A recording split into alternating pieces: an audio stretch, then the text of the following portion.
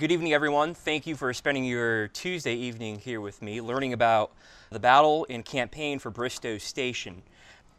Before we had dinner, I had this PowerPoint up, and some people saw my subtitle, Lee's Last Offensive.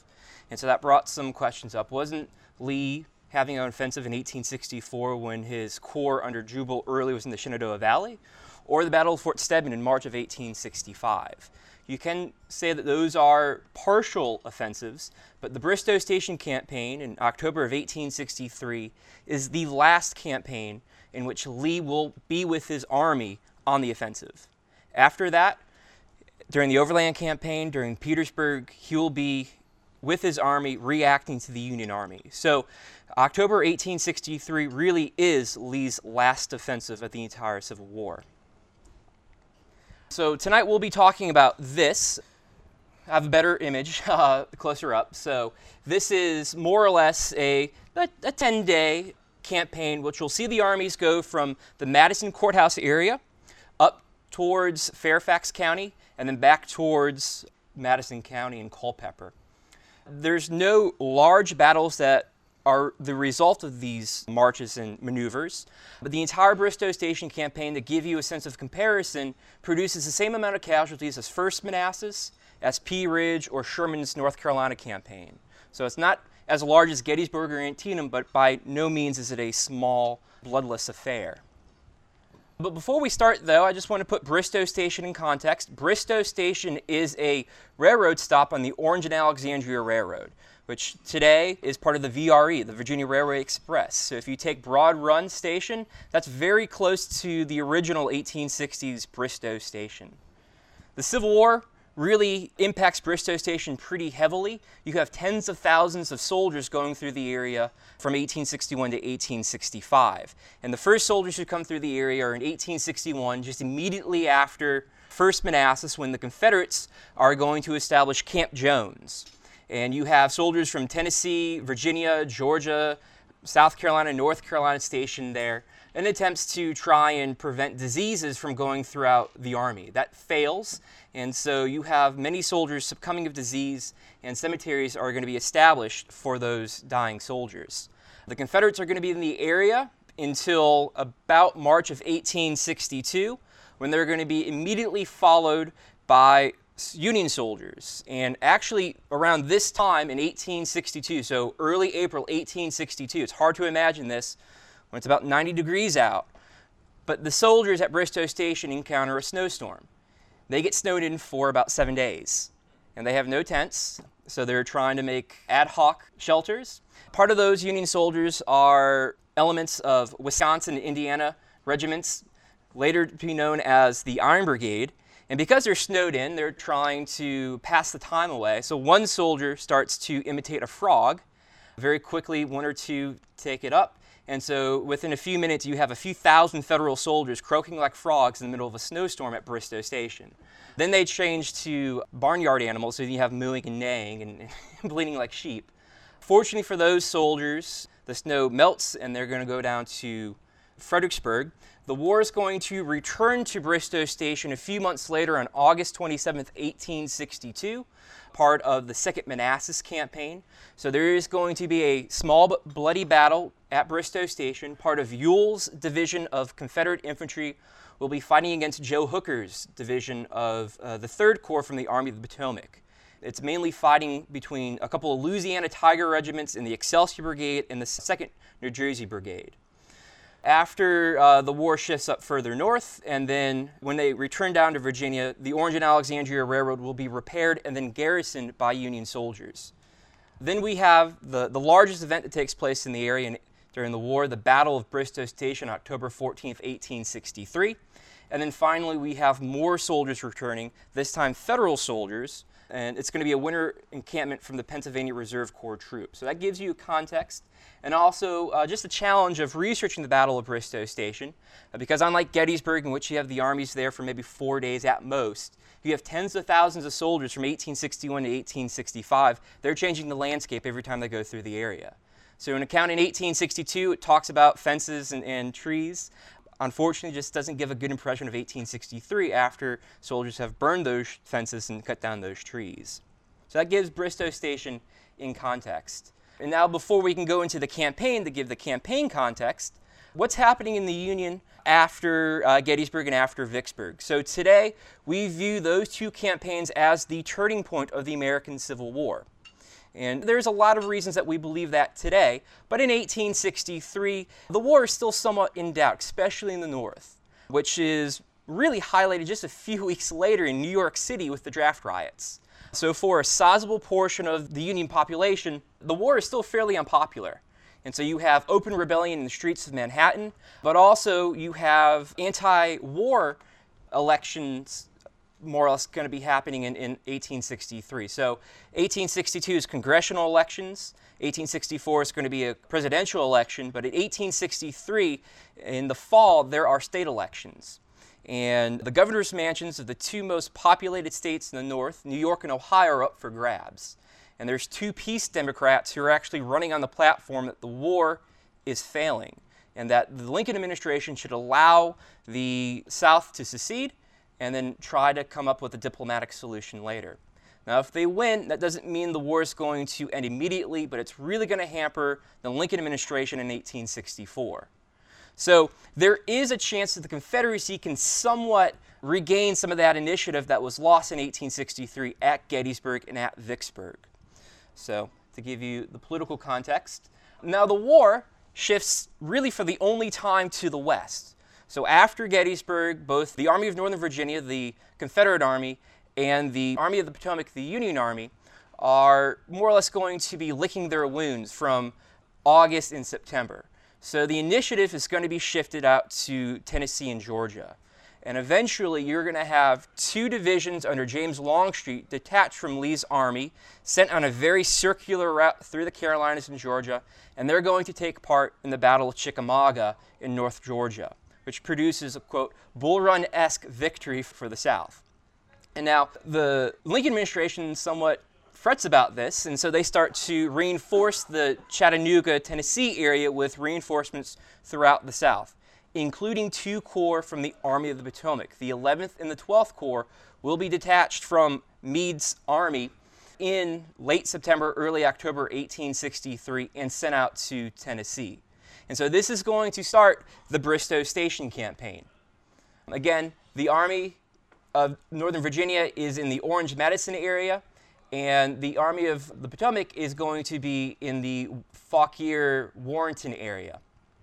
And the reason that this campaign starts is Lee realizes that even though his army has been reduced with those 2 divisions being sent out west, he now has an army numbering about 45,000 soldiers. He realizes his opponent is also reduced in strength. And so what he's going to try and do is try to repeat the Second Manassas campaign. So part of his army is going to try and keep the attention of the Federal Army, while the other half is going to try to march to the west and eventually, if luck holds out, get between the Army of the Potomac and Washington, D.C. Have the Army of the Potomac fight the Army of Northern Virginia on the Confederates' terms. That's the plan. So Lee tries to just take the initiative away from the Union Army.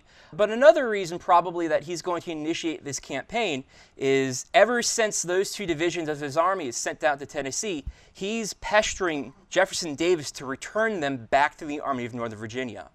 If his army is just camping in central Virginia, those calls of returning those 2 divisions really aren't going to be dealt with a sense of urgency. But if his army is on campaign, then he's hopefully, in Lee's mind, going to get those 2 divisions hopefully a little bit sooner than if he's just encamping in the area.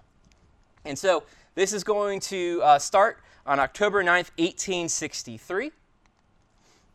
And so what's going to happen is when the scouts and the cavalry reports the Union Army come back to George Meade, the commander of the Army of the Potomac, that Lee is on the move, Meade decides he's going to take a very cautious approach.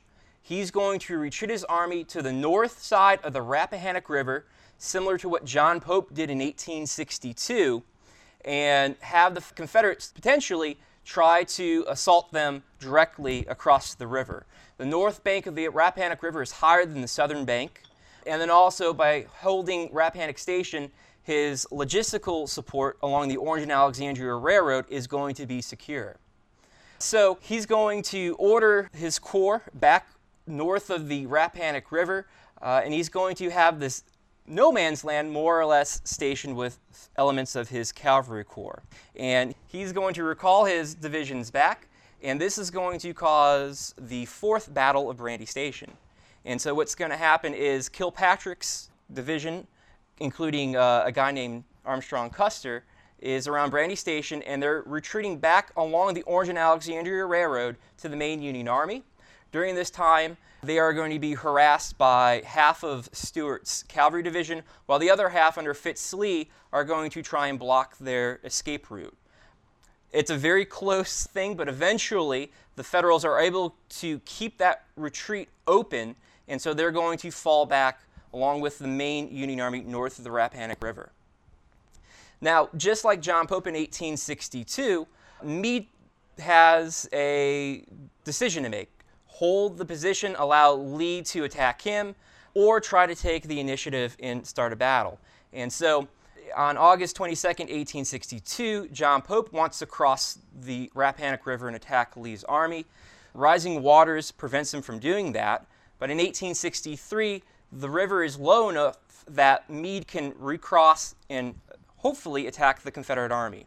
So he allows portions of his army to get south of the Rappahannock River. Unfortunately, he's going to hear reports that the Confederate infantry is now marching along to his right, to the west, and to the north to get between him and Washington, D.C. So Meade realizes now that this is going to be a race back up to Northern Virginia.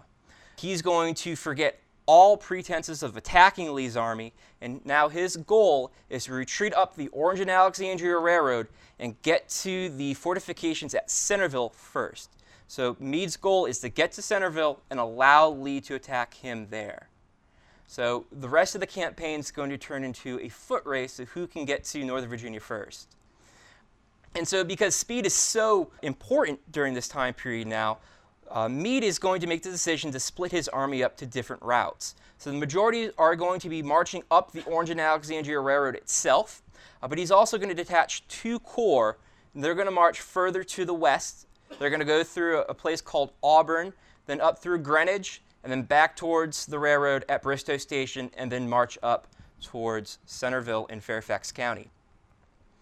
Unfortunately for Meade, he doesn't particularly know where the Confederate Army is now around the Warrenton area because he's afraid that Lee's going to try and repeat 2nd Manassas, and so he's going to detach a division of cavalry, again under Kilpatrick, along what is now Route 29, the Warrenton Turnpike, to protect the Haymarket area where Stonewall Jackson came in 1862, while another division under Buford is going to be protecting the wagon train. So there really isn't going to be any Federal forces between the 2nd and 3rd Corps and the Confederate infantry.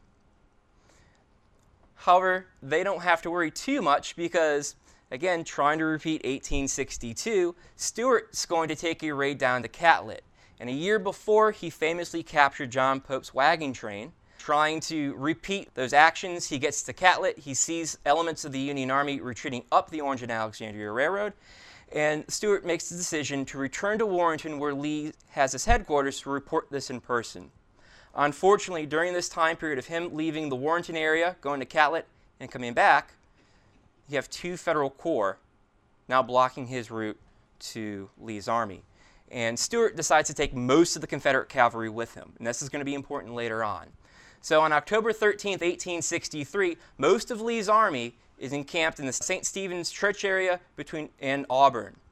And they're going to try and open up the road through Auburn back up to Warrenton. Unfortunately for the Confederates, they're going to see the lead elements of the 3rd Corps, and the general for the 3rd Corps, General French, decides to open up the road for the Federals when he sees some dismounted Confederate cavalry. So he orders the two closest regiments to order a bayonet charge. Those two regiments just happen to be the United States sharpshooters, so guys who can effectively hit someone 500 to 1,000 yards away are going to be conducting their only bayonet charge of the entire Civil War. Fortunately for them, the cavalry will not put that much resistance up. they're going to fall back to the east, which allows the road to be reopened to the Union 3rd Corps. And they're going to come up and they're going to camp in the Greenwich area between the night of October 13th and October 14th, while the 2nd Corps will be enclosed in the Auburn area. This is going to cause a very tense night for Stuart and for Lee. Fortunately for those two generals, the Federals are completely blind to what they have. They very well can bag the majority of the Confederate cavalry operating in Virginia. Unfortunately for Federals, they don't know that they have this opportunity. And so when October 14th dawns, the Federal plan is to still march up to Greenwich, back to Bristoe Station, and follow the railroad back up to Centerville in Fairfax County. And this engraving just shows why the Federals decided to take two different routes. With those wagons, with thousands of soldiers marching along the road, you're going to get some 95-esque traffic jams every once in a while. And also along the Orange and Alexandria Railroad, there are certain stretches in which there's actually no roads themselves. And so they're literally going to be marching on the railroad ties or adjacent to it. So that's not going to help the speed of the retreating Federal Army. So this is going to be a long day for the commander of the 2nd Corps, G.K. Warren. So dawn opens on October 14th, 1863. He has absolutely no idea, along with his soldiers, that the Confederate cavalry is encamped just due east of them.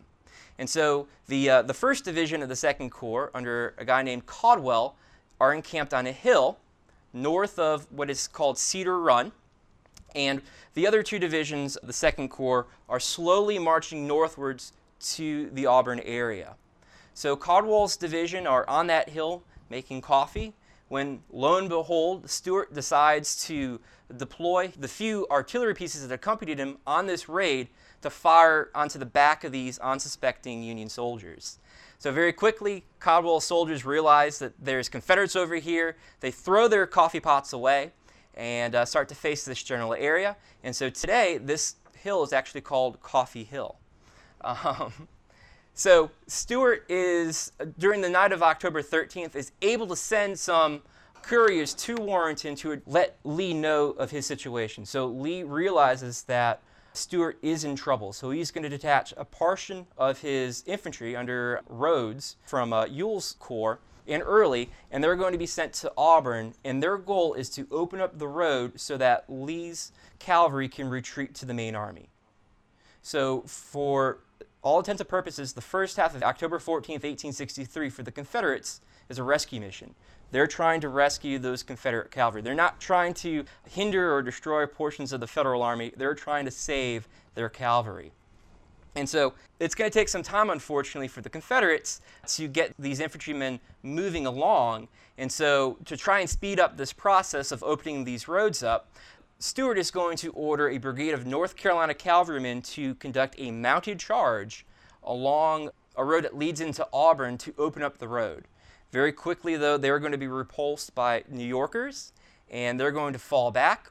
There is an ex-congressman from North Carolina who is mortally wounded up there, and he's going to be captured, and he's going to be brought to D.C., where he's going to be imprisoned at Capitol Prison behind the U.S. Capitol, where he's eventually going to die of his wounds. That guy's roughing. So this cavalry charge goes and fails.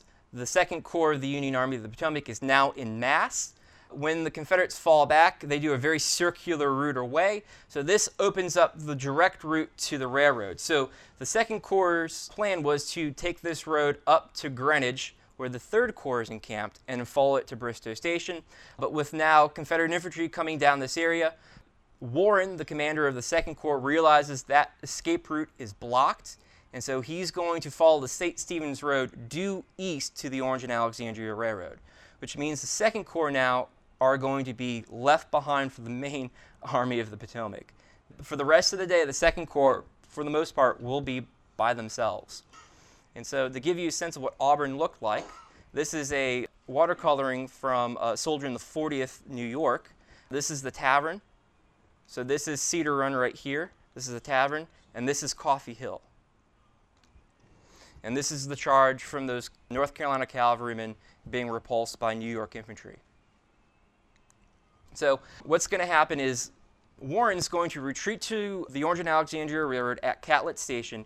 He's going to stop his corps for a few hours to make sure that everyone's going to be masked before marching up the Orange and Alexandria Railroad to eventually Manassas and then to Centerville.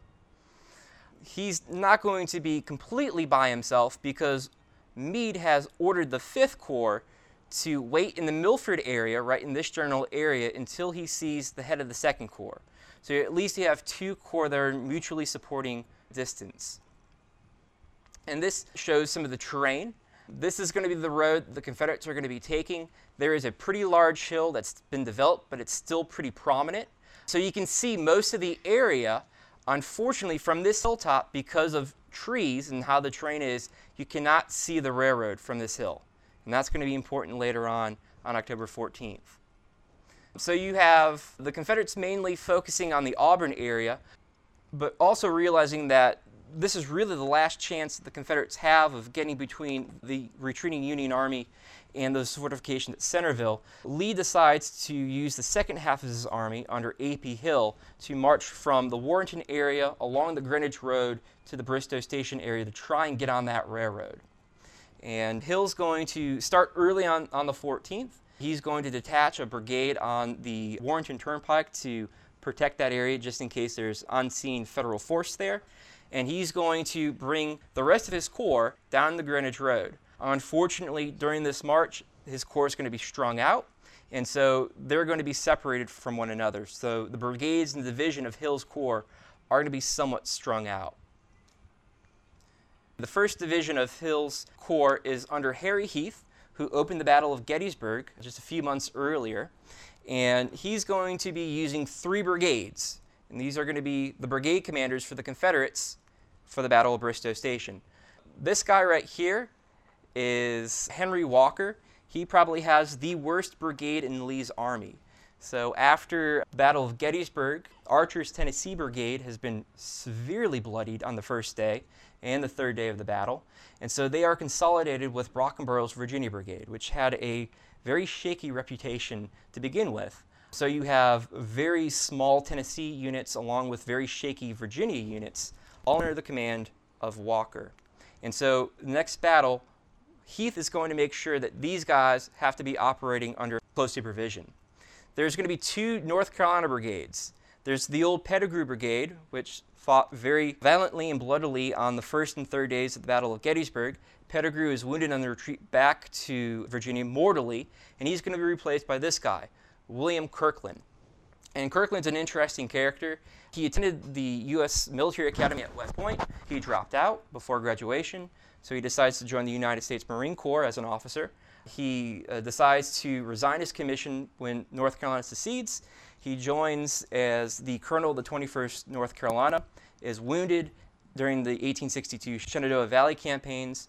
During his recovery, he decides to go out to Tennessee, where he's going to serve as the chief of staff for Pat Claiborne during the Battle of Stones River.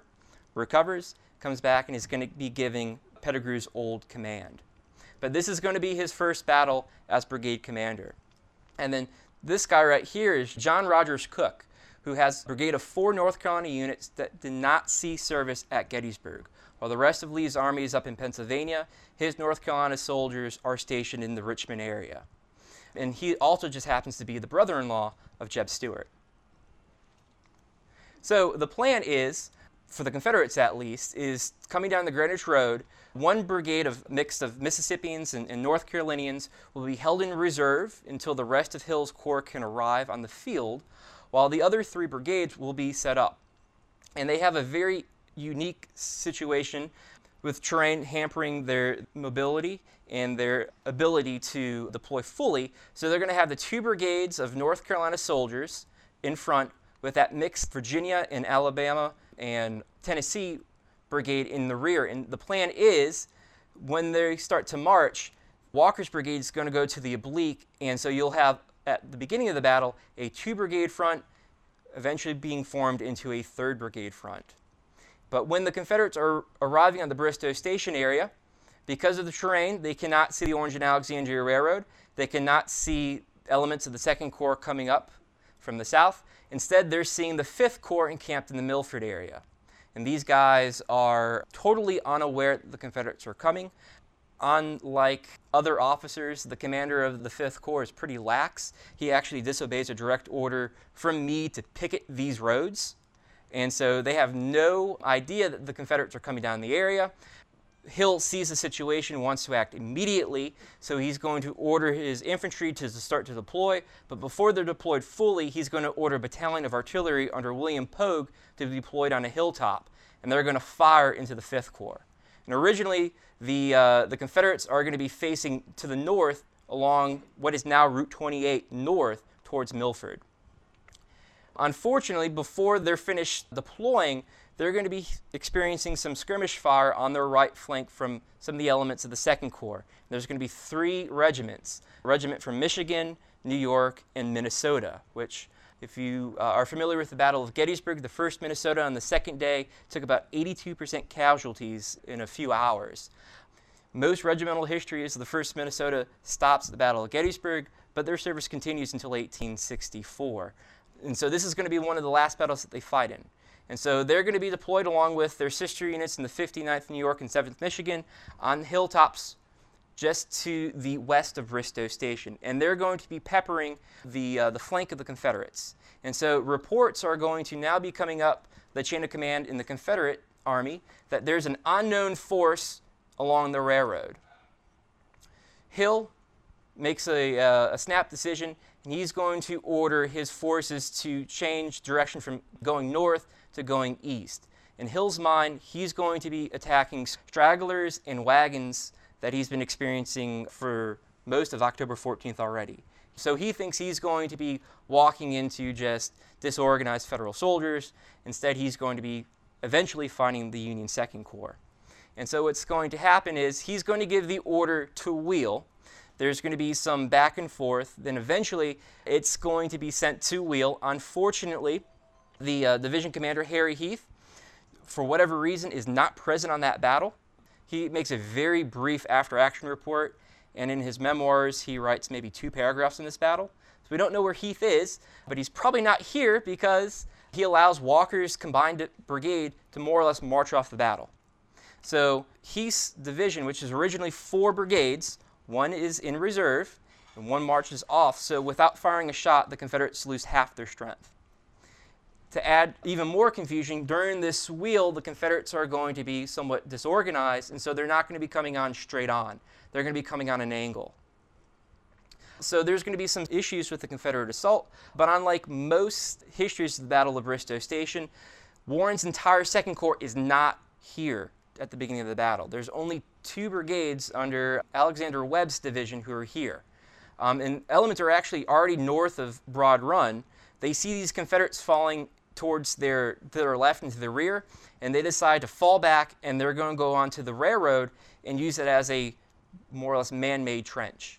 And so you'll have the Confederates now making a direct assault on an entrenched Federal position, but at the beginning of the battle, the Confederates actually outnumber the Federals. However, the longer the Confederates take to get from this hilltop towards the railroad means more and more Federals will get into the railroad and eventually pour more fire into their flanks. And so the Confederates are able to finally deploy. Again, with an angle, there's going to be some confusion. Cook's brigade of North Carolina units will not get any closer to the railroad track than about 75 yards before falling back. Kirkland's brigade, again, survivors of Gettysburg, they will be able to breach the Federal line in a few places. Because there's no Federal force on the bridge across the Broad Run area, the 11th North Carolina Infantry Regiment is able to get onto the railroad embankment for a little bit. And because the railroad and the road intersection is level, the unit there, the 42nd New York Manhattan, breaks, and so the 26th North Carolina will be able to get to the railroad for a little bit. Unfortunately for those North Carolinian Tar Heels, they become magnets for any Federal fire once they get to the railroad. And so they're at the railroad no more than 5 minutes before the weight of that lead and that iron forces them back. So this movement, getting to the battlefield, facing to the north, then wheeling, attacking the Federal position, and falling back, lasts no more than about 45 minutes. And during that 45 minutes, one soldier from the 20th Massachusetts says his unit only fired about 6 rounds. During those 45 minutes, some Confederate units take 75% casualties. There is a company from Guilford, North Carolina, the Guilford Grays, Company B, 27th North Carolina. They take 75% casualties in that 45-minute charge. The 27th North Carolina as a whole takes about 63% casualties, which proportionally and numbers engaged are just as bloody, or in some cases bloodier, than other Confederate units at the Battle of Gettysburg. So in 45 minutes, they are repulsed. To try and aid the assault on the railroad, Hill decides he's going to detach a battalion of artillery under Alabamian named McIntosh and put him on a hilltop here. McIntosh does not like that order. He realizes he does not have any designated support for his cannon. He protests. That order is given it again, and so he's going to reluctantly deploy about 7 cannon on a hilltop, probably no more than 1,000 yards from the railroad. Less than that, actually, probably about 800 yards from the railroad. When the Carolinians fall back, they also carry with them the artillerists manning those 7 guns, and so the Federal soldiers along the railroad now see 7 completely abandoned cannon just beckoning to them. And without any orders being given, skirmishers from all the elements of the Second Corps who are there start to go up, and they capture 5 Confederate guns. 2 of the Confederate guns have been damaged beyond repair, so they leave them up there, but they're going to bring back 5 Confederate guns. Later on, an editorial in a Richmond paper says, this is the first time in military history that a retreating army captured cannon from an attacking army. And to add insult to injury, the Federals will also capture 2 colors from Carolina units. We don't know exactly which units they're from, probably from Kirkland's brigade. By this point, Lee is now amassing his entire army to this area, so about 45,000 Confederate soldiers. Warren's going to be bringing the rest of his corps, so about 10,000 Federal soldiers. So we have 45,000 Confederate soldiers versus 10,000 Union survivors. And so this is one of the few battles now the Confederates outnumber the Federals. Unfortunately, for any chance of Confederate victory, that initial assault really pumps the brakes for any desire to attack Warren's position along the railroad. And so Lee is going to take the very conservative approach of allow the rest of his army to approach. They're going to more or less try and make an L and hopefully put enough pressure on that they can either destroy or at least push the Second Corps along. Unfortunately for the Confederates, there's some miscommunication within the ranks of a couple divisions, and so this assault really won't be able to get off until dusk. And so there's only a few moments that the Confederates are able to use, and they're going to only approach the Federal position pretty gingerly, fall back, and allow night to overcome the field. And so the Confederate plan now is to regroup on the night of October 14th, October 15th, 1863, and make a major assault the next day, provided that Warren Corps remains in the area. Warren realizes that he's had probably the best fight he's going to get that day. He lets night fall over the field, and so around midnight, he's going to start slowly evacuating his corps along the Orange and Alexandria Railroad. So on the morning of October 15th, 1863, there's fog. Confederate skirmishers very gingerly start walking down towards the railroad, thinking that there's going to be a strong Federal presence there, and they find that the Federals have left the area that night before. And so during this time period, probably it's the most famous incident of the Bristoe Station campaign. This is where General Lee meets General Hill, and they're going to review the battlefield together. There's a couple different accounts. The most famous account has Lee telling Hill, well, General, bury these poor men and speak no more of it. That account comes from a former staff member who writes his memoirs after Lee has died. Unfortunately, that staff member during the Bristoe Station campaign has been promoted. He's now a battalion commander for an artillery unit in Ewell's Corps, so he's realistically not going to be anywhere near Lee, with the Confederates thinking that they're going to make a frontal assault on the railroad. So there are a couple other accounts. Probably the most realistic one that we have is from a soldier in the 6th Louisiana Infantry, William Seymour, who in his diary on October 15th, 1863, hears this conversation and records it for posterity. He says, Lee meets Hill on the field where Cook's brigade went in, and he sees Hill crestfallen, and Hill tries to immediately apologize to Lee, saying, "I'm sorry, General, this is my fault, this is my fault." And Captain William Seymour records that Lee roared at Hill, "Yes, this is your fault. Yesterday you went in with too few soldiers without too much reconnaissance." And he says that Hill looked very dejected, very depressed, very sad, and Lee rides away. So you have, well, General, bury these poor men, or Lee just more or less berating his corps commander. But Hill had a handicap because he had no cavalry. He could not send a force to properly reconnoiter this area because, again, most of the Confederate cavalry is in the Auburn area or marching back towards Lee and Warrenton when he's approaching the Bristoe Station area. So Hill is going to be marching pretty blind. And if he had a division commander under Harry Heath who was doing what he was supposed to and not let his division fly off the rails, the Confederates very well could have, if not destroyed the Second Corps, at least bloodied them pretty severely. Unfortunately for the Confederates, that's not going to happen, and so the Battle of Bristoe Station will produce 1,500 Confederate casualties compared to 500 Federal casualties. This is one of the few images that we have of the Battle of Bristoe Station. These are New York soldiers who are running to the railroad right here to reinforce the Federal position. You can see in this engraving, right now it's actually only being positioned by a loose line of skirmishers. And if you notice, if you go to the battlefield park today, the embankment's up about an additional 20 or 30 feet than it would be in the Civil War. So during the Civil War time period, it's very slight, if that at all. So probably only about 5 feet rather than about the 15 to 20 feet that's there today. Most of those 500 casualties for the Federals are during this time period when they're running from that open hilltop towards the railroad. Once they get to the railroad, they're more or less protected. So Lee now has to make a decision. After the Battle of Bristoe Station, his last best attempt to produce a Confederate victory slipped out of his grasp.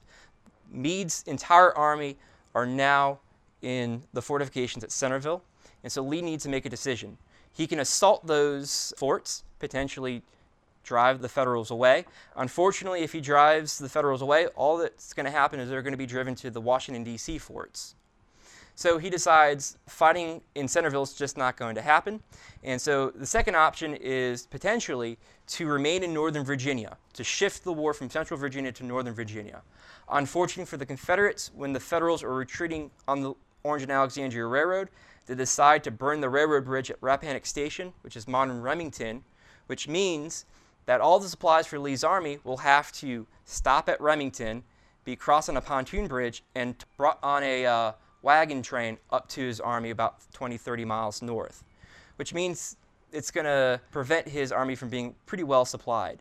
So the other option would be to live off the land. Unfortunately for the Confederates, by 1863, with those Confederates and then later Federal soldiers marching through the area, Prince William County is described by many Confederate soldiers as a complete desert. Fields have been abandoned, fences are down, there's no corn being grown, there's no wheat being grown. The Confederate Army cannot live off the land in Northern Virginia, so Lee has to make the decision to retreat back down towards the Culpeper area. And what he's trying to do is he's going to try and destroy as much railroad as possible between Bristoe Station and Rappahannock Station, with the hope that it's going to take the Federal Army the rest of 1863 to repair that line. So Lee is hoping that he's going to more or less create a few months of breathing space, and hopefully the campaign season for 1863 will end with the Confederates in the Culpeper area. So this is actually an image that a photographer makes of that Confederate damage of the Orange and Alexandria Railroad. Bristoe Station is just behind the photographer, and this is looking south along the Orange and Alexandria Railroad. Again, Lee thinks this is going to take the rest of 1863 for the Federals to repair. The Federal Army will be able to repair this in about 3 weeks. So by the end of October, Meade's army is down by the Rappahannock Station area. And so while the majority of his army is destroying that railroad, Lee's going to try and prevent the Federals from accosting them. So he's going to order his cavalry under Jeb Stuart to the west of the area along the Warrenton Turnpike to try and prevent the Federals from getting down towards the railroad. And there's going to be that last battle of the Bristoe Station campaign at the Battle of Buckland. And this is a wartime drawing of the battlefield. This is a mill that still stands today. This is Broad Run. that same river that Warren had to cross on October 14th. And so this is going to be known as the Battle of Buckland Mills, or also known as the Buckland Races. So what's going to happen is along 29, the Warrenton Turnpike, Meade is going to order a division of Federal cavalry under Judson Kilpatrick, old Kill Cavalry, to open up the way. And he gets down to Buckland, where he's going to face some dismounted Confederate cavalrymen under Jeb Stuart in the buildings of Buckland. And so there's going to be some fighting. Armstrong Custer's Michigan Brigade will be sent. Elements will be dismounted, and they'll put their Spencer carbines to use. They'll eventually be able to drive the Confederates away from Buckland, opening up the road. And Kilpatrick wants to take advantage of this, and he orders his division to completely march down the road. Because the fight at Buckland Mills is taking longer than expected, and his Michigan soldiers have not had breakfast, Custer decides to refuse to follow that order until his guys have breakfast. And so Kilpatrick's division is going to be split. Davies' brigade will be down to the New Baltimore area, while Custer's brigade will be in Buckland. So Davies' brigade will get down to where there's more or less a commuter lot on 29, where the intersection of 29 and Fauquier Drive. That's when Stuart's finally going to order his soldiers to stop retreating into counterattack. And so it's going to stop Davies. And while this is happening, Davies has the unfortunate circumstance to hear firing into his rear, because while Davies is following Stuart down towards New Baltimore area, Stuart's going to detach a couple of his units. They're going to go down to the Auburn area, which they were in a few days before, and they're going to take a very circular route to Buckland. So they're trying to get between the Federal retreat and the Federal soldiers at New Baltimore. Fortunately for the Federals, Custer's decision to let his soldiers have breakfast means that there's a Federal brigade at that river crossing. And so they're going to try and buy as much time as possible for Davies to retreat back towards the Broad Run River crossing and back to the main Union Army, which is now around the Gainesville area. Custer tries to delay this battle as much as possible, but unfortunately for the Union cavalry, Fitz Lee is able to eventually drive Custer north of Broad Run, which means the brigade of cavalry under Davies is now cut off. And so they're more or less going to be sent, every man for himself, on a very circular route to the Union Army. During this battle, Custer will lose his personal baggage train, and so one of his old Army friends, Fitz Lee, captures it, finds these love letters to Custer's now, I believe, wife, and decides to publish those in the Virginia papers. And so Custer's love letters are now going to be made public. And so when Custer is able to see Fitz Lee later on in 1864, it's a little bit more personal now. This is going to be the last battle of the Bristoe Station campaign. So after this battle, the Buckland Races, Stuart is going to finally withdraw back to the Rappahannock River, and he's going to fall back south of that river. Again, Lee thinks that he's bought himself a few months of time, so he's going to make the fateful decision to keep 2 brigades north of the Rappahannock River at Rappahannock Station as a bridgehead, as a jumping off point for later campaigns, which he thinks are going to happen in 1864. Unfortunately for Lee, the Army of the Potomac gets to Remington, or Rappahannock Station, by early November, and so on November 7th, 1863, at the Battle of Rappahannock Station, Lee loses more or less 2 brigades. The vast majority of them are captured. And so this is not a good showing for Lee's Army of Northern Virginia. At the Battle of Bristoe Station, those 2 North Carolina brigades are severely bloodied, and at the Battle of Rappahannock Station, he more or less loses an additional 2 brigades to capture. And so they have to figure out who's to blame. And so there are newspaper editorials in the Richmond papers saying who's to blame.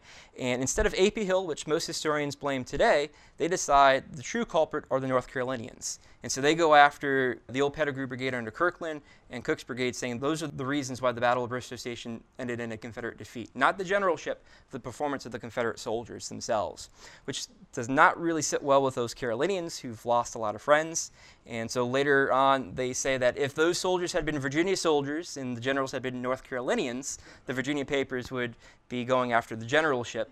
But unfortunately for them, the generals are Virginians. And later on, after this campaign has ended with the Confederate Army back south of the Rappahannock Station, McIntosh, the guy who lost 5 guns, writes in his diary, a circular that's going around the Army of Northern Virginia saying, "We've mourned, we've lost, but we've never blushed before." So this is the first time that Lee's Army of Northern Virginia really has been bloodied, but not only bloodied, but defeated with absolutely no chance of trying to find the silver lining. At Antietam, they're defeated, but they can say they've shifted the war up to Maryland for a few months. They're defeated at Gettysburg, but they've been able to shift the war up to Maryland and Pennsylvania for a few months. Bristoe Station, they're defeated. They're able to shift the war up to Northern Virginia for a couple of days. So for the Confederate soldiers, this is a very low point. Fortunately for them, the war is going to shift. There's going to be one last campaign in 1863, Mine Run. And so the Confederates are going to forget about this campaign pretty quickly. And the Federals really are going to forget it unless you are a part of the Second Corps.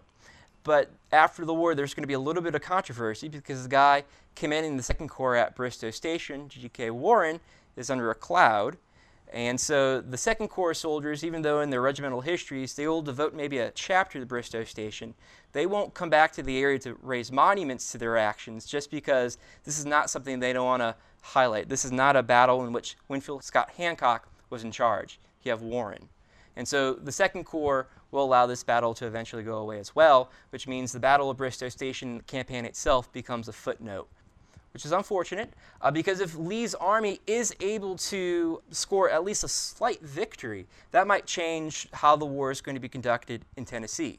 So those reinforcements that are going to Chattanooga under U.S. Grant, which will eventually drive the Army of Tennessee from the heights of Missionary Ridge, might be going to Virginia instead. Or the Union war effort might just take a pause for a little bit, which might allow just enough voters to switch their votes to the Peace Democrats, voting for the governors of New York and Ohio. But as it happens, this kind of buoys the Union war effort up north and eventually really gets buoyed for the Battle of Missionary Ridge and the rout of the Army of the Tennessee in Georgia in November of 1863. So this battle was not foreordained to be a Confederate defeat. This very well could have been a Federal defeat. And so these are some engravings of the Battle of Buckland Mill.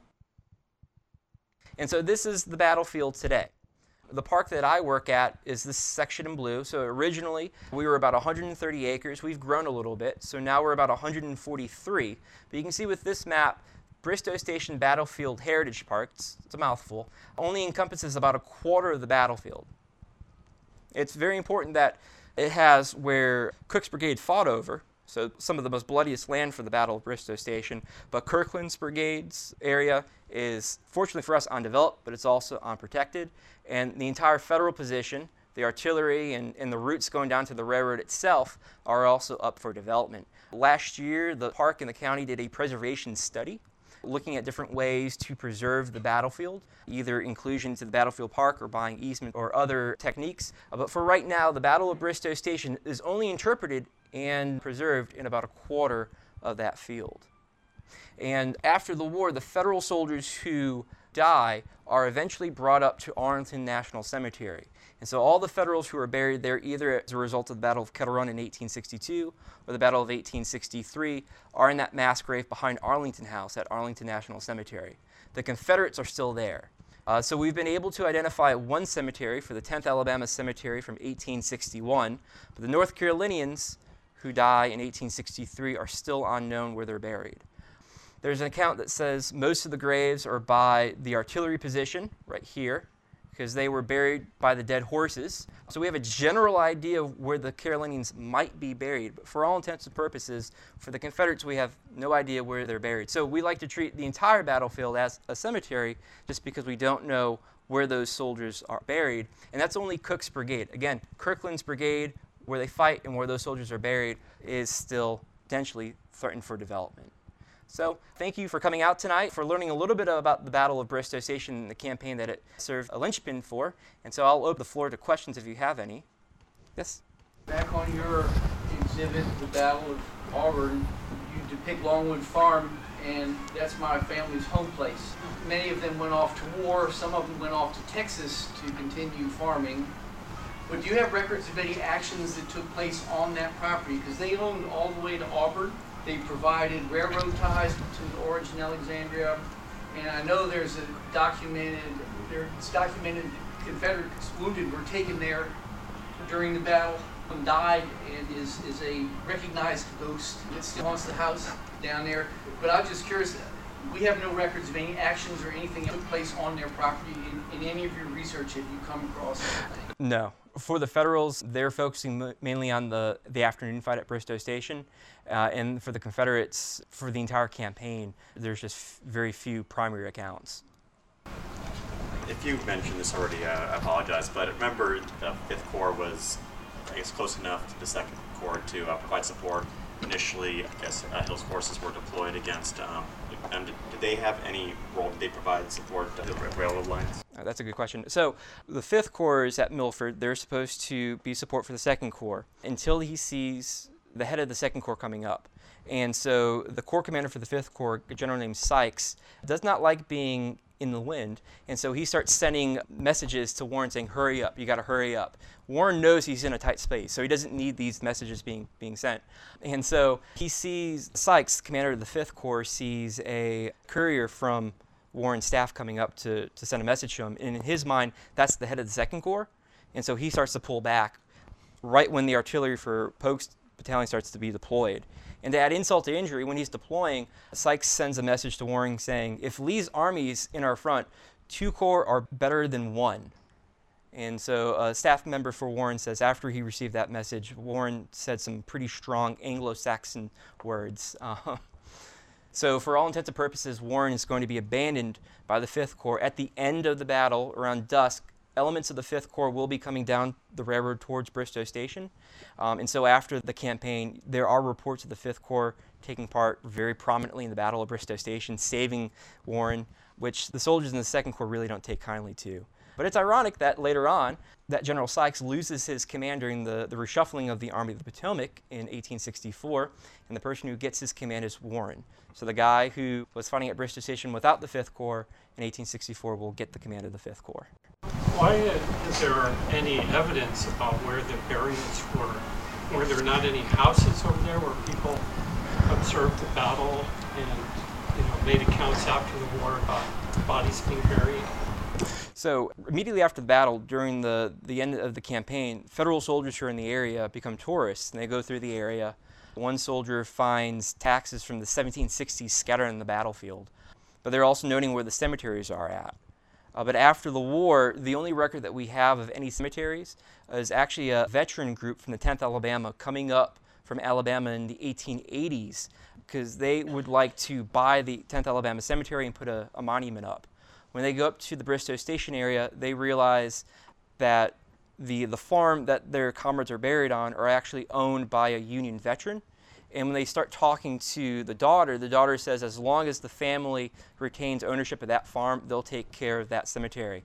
And so with that, they decide that's a good enough pledge, so they forego their plans to buy the cemetery and also put up a monument. But that's the only account that we have of Confederate cemeteries after the war. I've kind of lost track of what Meade's strategy was at this point. I mean, this is months after Gettysburg. Grant hasn't come east. His plan is not mess up, not to get brought across the Joint Congressional Committee like he was after Gettysburg. So he's, I think, realizing that if he messes up again, he could lose his command. So he's going to be playing it very conservatively for the rest of 1863. He's finally goaded into the Mine Run campaign in November of 1863. But for him, he's more or less just willing to let his army just recover from Gettysburg and go after it again in 1864. Lincoln was willing to let him do it? No. Lincoln was trying to push him as much as possible, but Meade was trying to, I guess, ignore those requests. Yeah, in your book, you indicate that Meade's first choice was not to wander around North Central Virginia, but to use Fredericksburg as a base of operations to the west, which essentially is, in geographic sense, the same as Grant's strategy is when he was north. And Lincoln and Halleck rejected that because they wanted nothing. Given that there wasn't a unified command, and given that imperative to reject the overland campaign earlier, and given that Meade did not have uniform command, and including you and Shenandoah or the Army of James. What else could Meade have done? Well, he wanted to change his base of supplies to Fredericksburg with a waterborne supply along the Potomac River, but Lincoln and Halleck more or less said, Lee's army's not in the Fredericksburg area. They're in the Culpeper, Madison area, which is directly down the Orange and Alexandria Railroad. So Meade was pretty much hamstrung of what he could do by the Lincoln and the Lincoln administration and Halleck. If Meade, being hypothetical, if Meade concentrated the Federal Army at Fredericksburg in order to defend Richmond, Lee would have had to move. Probably, yeah. What about Heath? Do you think his dilatory action here might have been something to do with his Gettysburg experience? Because he didn't operate, he didn't function? No, he doesn't do well at Gettysburg. He doesn't do well here. Harry Heath is said to be the only general in Lee's army in which Lee would refer to him by his first name. So it seems that personal relationship really is helping Heath, because any other divisional commander really should not have a command after performances at Gettysburg and Bristoe this poorly. But Heath will retain command of his division for the Overland Campaign. And again, after this battle, trying to make, because Heath already realizes that Hill's getting the majority of the blame, so he's trying to lay low, and so he makes the very bare bones report, and then during his memoirs, he covers the battle in maybe 2 paragraphs. So he realizes Hill's getting most of the blame. Do not step in that battle, and just let Hill take it all. Thank you. Thank you.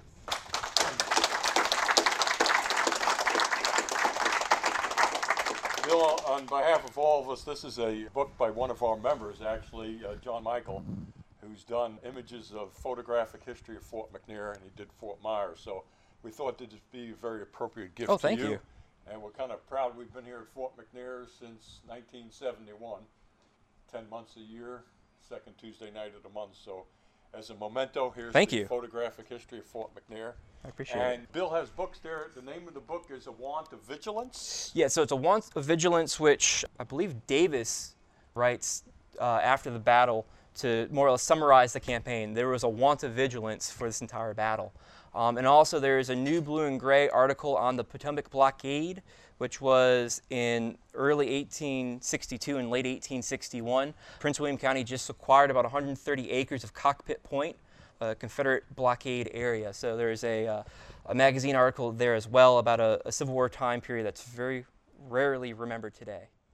Thank you.